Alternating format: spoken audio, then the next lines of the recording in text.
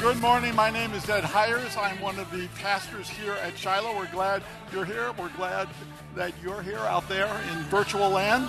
And we are concluding our series today, Straight from the Heart. So I'm good. All right. Do love that song, though. So we're concluding our series, and what we've been talking about, things that affect our words and our actions. So that's what our message has been about. And today, maybe not shockingly, the name of the message is Don't Bring Me Down, the name of that song. Now, here is the deal. If you have not looked on your smartphone, if you have not looked on a tablet, if you've not talked to anybody else, what I'm going to do is I'm going to give a $5 Dunkin' Donut gift card to the first person that raises their hand that can tell me the name of that group.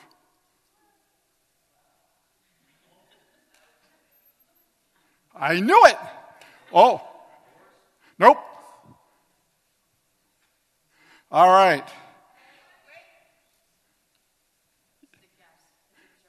No. Hi, are you raising your hand, Chris?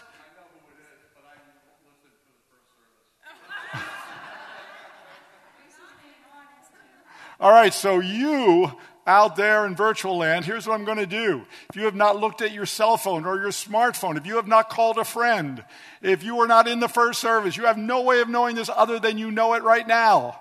Send me an email, ed@shilohcommunity.church. The first one I get with the right name, I will email you a $5 coffee gift card. All right, the name of the group is Electric Light Orchestra, ELO. And here's why you may not know it. This song reached number 4 on the charts, big hit in the United States. Guess what their second song that hit it big?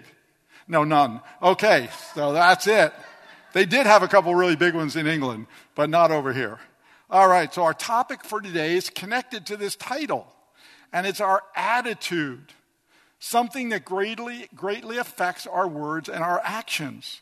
We'll be looking at what the Bible says about this, about our attitude, and what our attitude should, or more importantly, can be.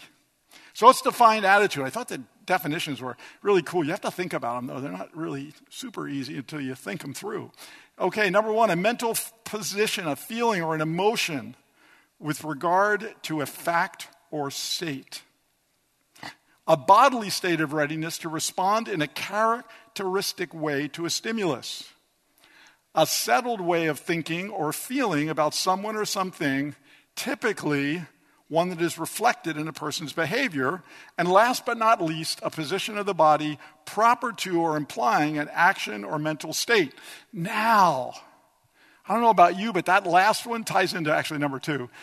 But you know, when my wife or someone close to me starts to talk about something I have strong feelings on and I disagree with them, you're going to know it because I look like it. I am poised, waiting for them to take a breath. All right? So maybe you're not like that, but I am. See, our attitudes come from our mind, our feelings, our emotions many times. But as we'll discuss today, they can be controlled by our heart.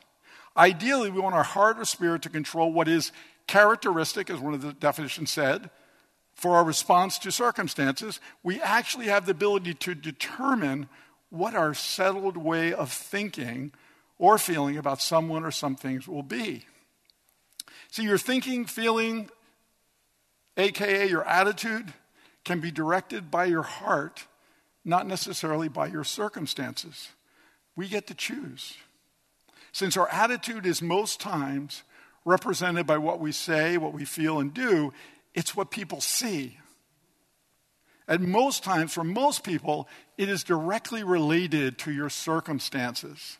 And God has a different approach for his kids. For most of us, that would be you and I. God's plan is that our attitude should reflect our spiritual reality, not our physical reality. Make no mistake, this world can give us plenty of things to react to in a negative fashion. All you have to do is look at what's happened the last year. Pandemic, racial unrest, political turmoil. For many, their attitudes were shaped by those events. but it's not supposed to be that way. Philippians 4:8 says this, very importantly. Finally, believers, whatever is true, whatever is honorable, worthy of respect, whatever is right and conformed to God's word, by God's word, whatever is pure, wholesome, whatever is lovely, brings peace, whatever is admirable, of good repute, if there is any excellence, if there is anything worthy of praise, think continually on these things. Center your mind on them and implant them in your heart. See, that's what God's will is for us. Because when your thoughts are focused on those things, they affect your actions and your words. But while that's straightforward and seems to be fairly simple instructions, how many people know when something happens to us that can bring us down, that's not always our first thought. We've got to be there. We've got to live there before the circumstances in order to be ready when the circumstances come. So, I'm going to tell you 3 things that help me stay there versus being subject to my circumstances. Now, these 3 things are only 3 things. There are probably 1,000 things that you could do to help stay focused where God has us to stay focused, where you can let your heart drive your attitude more than your circumstances. But these are my 3. All right, so hopefully you can use 1, 2, or both of these. So number 1, turn around. Number 2, go where you're celebrated. Number 3, develop an attitude of gratitude.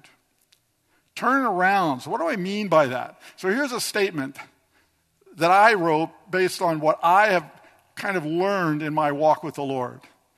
Your past is reality. Your future is uncertain. And your present is influenced by which one you focus on. So understand, so I don't get any emails, I understand that our long-term future is not uncertain. Okay, you're going to heaven if you have accepted Christ as your Savior. I'm going to heaven. But our immediate future is uncertain. And where we're living today is either going to be conformed to what we look back on versus what we look forward on, which is uncertain. See, we need to turn around sometimes. And it's all about seeing and remembering what God has done. 2 things happen when you do that. First of all, you realize how much God has been present in your life.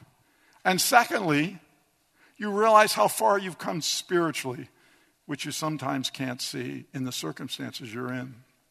See, when you only live in the present and look to the future, your attitude can be very easily affected by the circumstances you're in versus the reality of your past. God always told the Israelites to look back. He knew what they were going to face. He knew they were going to be going through a lot of trials. So he said, look, trust me. Look back. See what I've done. God created Passover to celebrate their exodus out of Egypt. However, also it was for them, for their children, for their children's children, for their children's children's children, and all along the way that wouldn't have experienced it. So God said, I want them to remember just like I want you to remember, so when you get in tough times, you'll know that I can deliver you out of those. So our ancestors, this is in Psalm, our ancestors in Egypt were not impressed by the Lord's miraculous deeds. They soon forgot his many acts of kindness to them. Instead, they rebelled against him at the Red Sea. Even so, he saved them to defend the honor of his name and to demonstrate his mighty power. Yet how quickly they forgot what he had done. They wouldn't wait for his counsel. When I was in distress and I sought the Lord, at night I stretched out untiring hands, but I would not be comforted. Has God forgotten to be merciful? Has he in his anger withheld his compassion? Then I thought, to this will I appeal. The years when the Most High stretched out his right hand, I will remember the deeds of the Lord. Yes, I will remember your miracles of long ago. I will consider all your works and meditate on all your mighty deeds. See, this is so important for the Israelites because they were going to be facing a tremendous amount of trial. I don't know about you, but it is hot up here. Is it hot out there? Yeah, I know. All right. Well, apparently they don't turn on the air conditioner yet. So our past, as I said, is reality. And as we look back to see God's love and grace in our lives, it should shape our attitude and give us hope to face any situation we find ourselves in. Paul said something that I thought was unbelievable. I wish I could say this. But he said, I have learned to be content in whatever circumstances I am in. Come on. It's hard to say that, right? Every circumstance, not some, every circumstance. But why could he say that? He said that because his attitude in that area was based on what? His salvation and his trust in God. And why was he able to have that faith and trust in God? Because he just needed to look back and see all that God had done for him. See, when we trust, when we remember, it shapes our attitude. You know, I have had so many things to look back on. You know, one of them, my wife. You know, God sent Barbara into my life at a very key time in my life. I was a mess. And I needed somebody like her that could believe in me. Because I didn't believe in myself at all. Filled with fear and anxiety and all kinds of stuff. It made no sense why she liked me. Okay? But it did make sense ultimately. She had to suffer through some tough years, but it made sense ultimately. But God gave me that I wasn't saved. I was anything but saved. But then all kinds of things occurred. God delivered me from that fear and anxiety. He just provided me a family that I never wanted kids. You know, one time we were visiting Barb's sister and husband. They had a pit bull. My daughter, Colleen, loves animals. So, of course, she runs right over and puts her hands on the dog and wants to kiss him, and the dog attacks her. And so she's bleeding everywhere. We rush her to the hospital. She gets 58 stitches in her face. But here's what the doctor told us. He said, Mr. Hires, you are very fortunate you still have a daughter. If that one of the bites had been a quarter of an inch more to the right, that dog would have broken right through one of her main arteries. She would have bled out. You would have never gotten her here in time. Thank you, God. God's given me dreams and visions for not many, but some. You know, it's just on and on. And I can look back last month, just kind of look for him. He's there. Little things, big things. And don't tell me, well, I don't have anything to look back. If you're a Christian, that's not right. First of all, you can definitely look back on the day you got saved. Okay, because that was a miracle. You realize many are called, few are chosen. You're very fortunate. I have something I can say right now, and I know I'll get in trouble for it, so I'm not going to do it. So, number one, turn around. Number two, celebrate. Celebrate, but go where you're celebrated. Go where you are celebrated. Now, I remember the first time I heard this. I was at some kind of a revival meeting. He was an evangelist there. And before he even said this, I didn't like him. He was just kind of cocky and I don't know. So I have this rule. When I don't like someone's style, I take notes because I'm not going to receive very well. So I'm going to write it down, look at it later, and boy, did this guy say some amazing things. But anyway, this whole go where you're celebrated thing, I just said, hey, don't people go somewhere where they're not only not celebrated, but they're murdered for their faith? Don't we get calls to go do things that are hardly a place where we feel we're able to, but we feel God's direction? The answer is yes to all those. But then as I read my notes and as I listened to him, I got his point. And here's what his point. God has gifted every single person with something. Everyone. Everyone. And he's told us in his word that these gifts can be used to expand his kingdom. As we do, as we bless others by bringing to them what God has gifted us to bring, we bless them. And many times they celebrate us for that, which is not a bad thing. I'll explain that a little more. All saying God's callings are God's enablings. So where God calls you to, most all the time, he will equip you for that.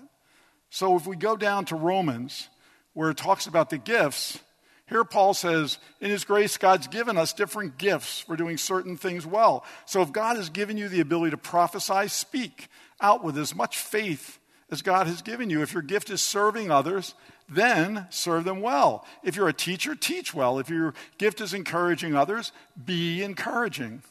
If it is giving, give generously. If God has given you leadership, take the responsibility seriously. And if you have a gift for showing kindness to others, isn't that a great gift?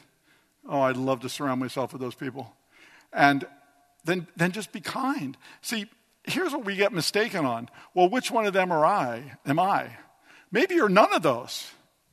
Because they're only examples of gifts. That's not all the gifts there are. There are many giftings. Some are big gifts. Some are little gifts. But everybody has gifts. See, when we stay in what we're equipped to do, instead of trying to be something we're not, that greatly affects our attitude. As a church leader, sometimes we will get people coming to us telling us what God has told them they're supposed to do or be. Okay, so many times we have to say, well, God hasn't told us that yet. So we're going to have to take a pause. One of the examples is John over there, our worship leader. He'll get people to come and say, I'm meant to sing. God has just called me to be a worshiper and to be a singer, and I want to join the worship team. Okay, so you would probably imagine you just don't get on the worship team. So John says, let's get together, and I want to hear you sing a little bit. So they get together. The person is horrible. Can't hold a note. They're not gifted there, but they think they're gifted there. So we have to tell them nicely that you're in team 4 and we only have 3 teams. Just kidding. But we have to tell them we don't think this is your calling. And that doesn't always go well, by the way. Paul said this, Apostle Paul. He said, I plant, but another waters. All right? So that same Paul was the one that said, I can do all things through Christ. Well, he could do all things through Christ if he had to, needed to. But he said, my gift, and where he focused most of his time, was doing what God had called him to do, and that is bringing people to Jesus Christ, planting people firmly on the Word and on the King of Kings. But then others would come behind him and nurture them and bring them along. That was not Paul's thing. See, everyone can do something. Everyone. And when you operate in a gift where you're above average, guess what? Your attitude starts to be above average. So let me give you a very simple example, because a lot of times people say gifting, I'm not gifted to preach, I'm not gifted to this and the other. Okay, so let me give you an example that I'm close to. My wife loves to do jigsaw puzzles.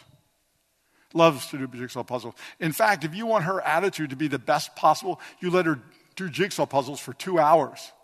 And she comes out of that, she's great. I, on the other hand, can do jigsaw puzzles for 2 minutes. If I find a piece, immediately I stay. Doesn't work that way. And then if my wife tries to find a piece for me, I get angry. Right? Yep. So you may say, ooh, she's gifted doing jigsaw puzzles. Isn't that good? Yes, it is good. Because guess what? She has got this whole group of people now that were not doing jigsaw puzzles before that are doing jigsaw puzzles now. And you know what they tell her? Oh my goodness, it's so restful. It's so peaceful. I love doing these. And guess what? Our family comes over. We have 18 people in our family now. Children, spouses, grandchildren. And it's crazy. And nobody gets much time to get together, and kids are going everywhere. But guess what? They all huddle around the puzzle table. And they puzzle together, and they talk to one another. And guess what? Our grandkids are loving to puzzle. And I get peace and quiet because they're all puzzling. Yes. So it's a small thing in many people's minds, but it blesses people. My house is a clearinghouse for jigsaw puzzles. I have hundreds, maybe not hundreds, but maybe 100, maybe more, that go back and forth between all these people. It's wonderful. But maybe that's not your gift. But maybe you cook well, so you can cook for others, whether they're needy or your own family. All right? Maybe you're a good encourager. You can encourage others. Maybe you're a giver. You give financially. Or maybe you love to pray. Or maybe you can give wise counsel. Some are gifted as moms or dads. Some are handy and can help those who aren't. That would be me. All right? I love people that are handy. I like to get them around me because they can do things for me.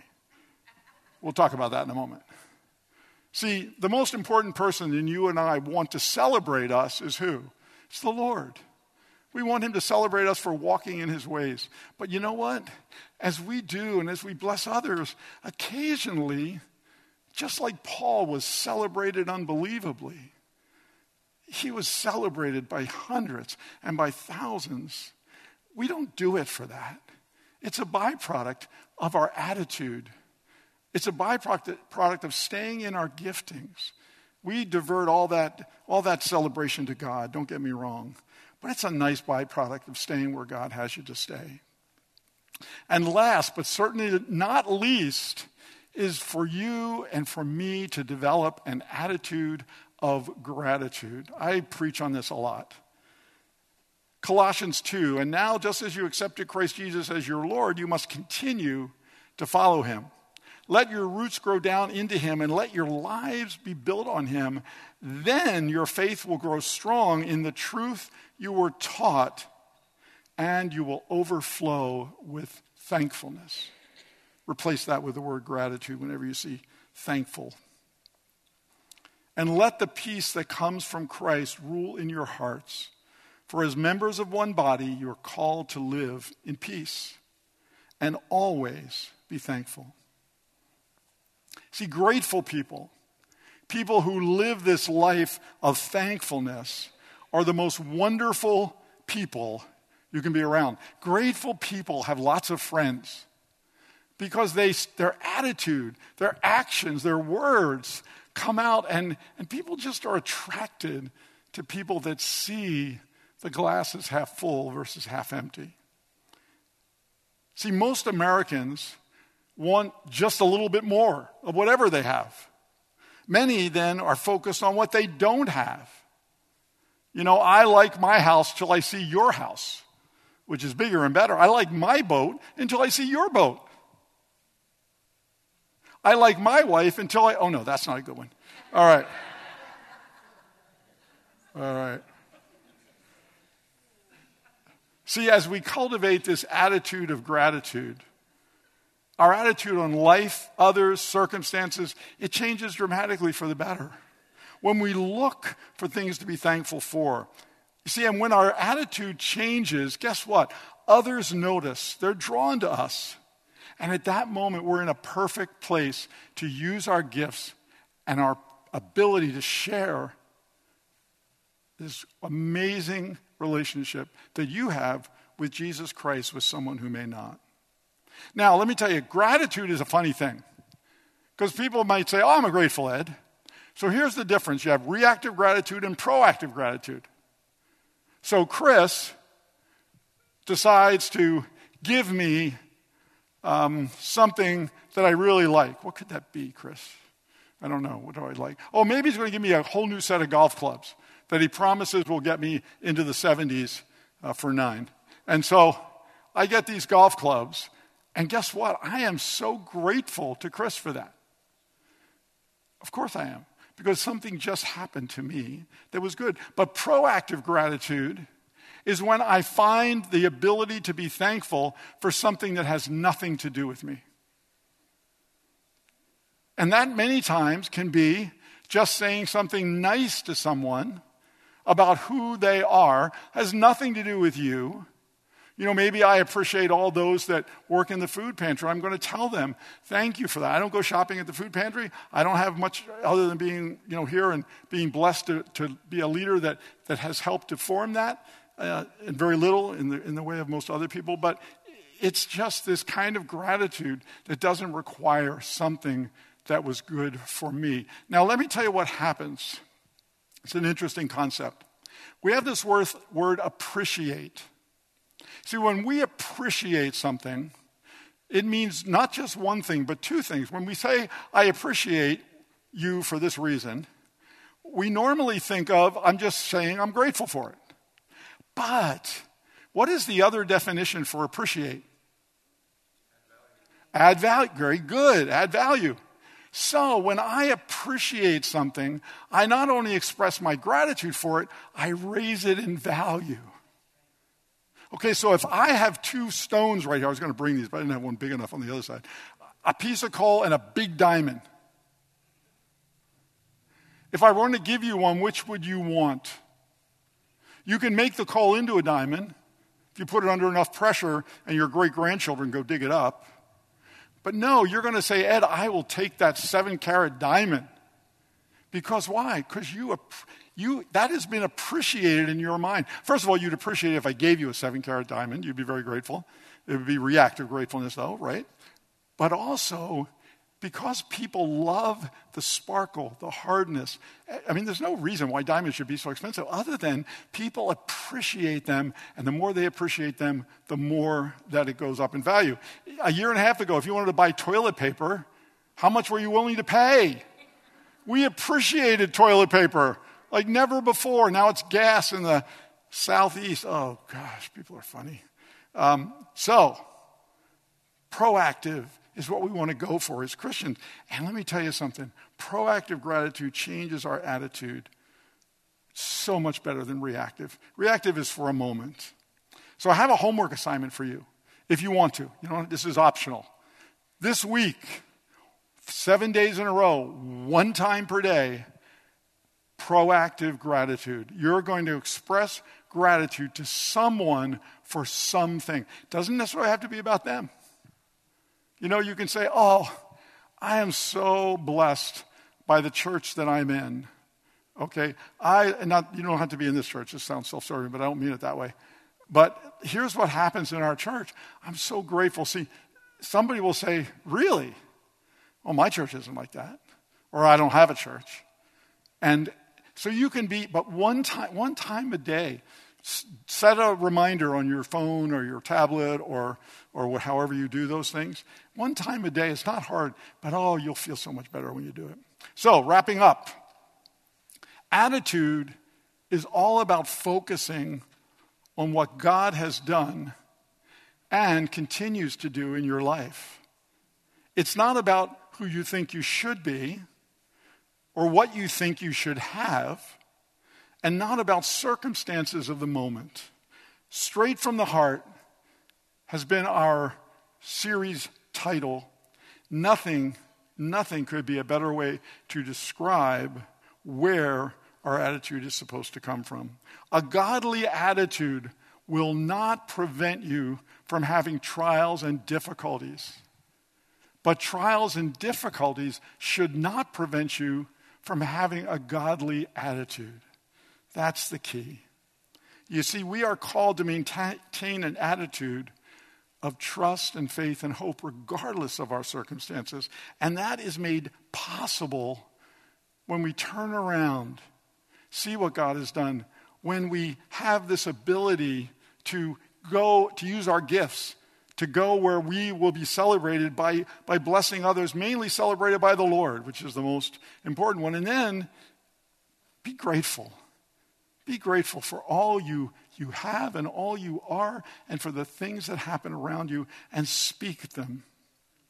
You know, here's the important part of attitude.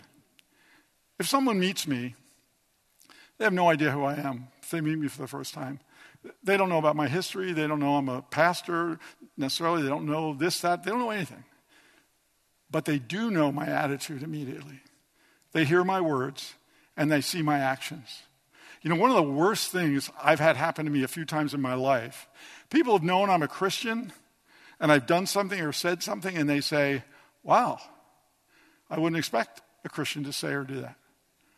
Oh, dagger to the heart. Fortunately, not too many times have I had to deal with that. But the fact of the matter is people see our words and our actions first and foremost. Attitudes don't just affect you. Who wants to have a bummer attitude? Who wants to be down? But I'll tell you something. It's not just about you. You telegraph that to others. So today, turn around today. Take a look. See what God has done. Think about your giftings. Everybody has them. And just be grateful. It's such a great thing to be. So, Father, I thank you. Lord, I know there's probably many other things that help us to shape our attitude. These are three that you've taught me over the years. But, Father, I pray that we would take seriously the importance of our attitude, especially in a world that has lost hope. Oh, Lord, we've been so divided. Help us as Christians to bring unity back as much as it depends upon us. Help us, Lord, to seek you and to know you and to look and notice all those areas you have been there for us and with us. I thank you for today. Lord, I pray that I will continue to practice these things. And Lord, I thank you for your faithfulness to help us. Whenever we focus on doing something that is in line with your word, you help us to do it. So help us, starting today, to blend these into our lives so that we could have an attitude that draws people closer to you and draws us closer to you. I ask this in Jesus, your holy, precious name. Amen. Amen. Well, thank you for being here. Thank you for joining in. And enjoy this amazing weather, all right? Get outside today. So thank you for coming. If you need prayer for anything, please come up. We would love to agree with you on prayer, in prayer. God bless.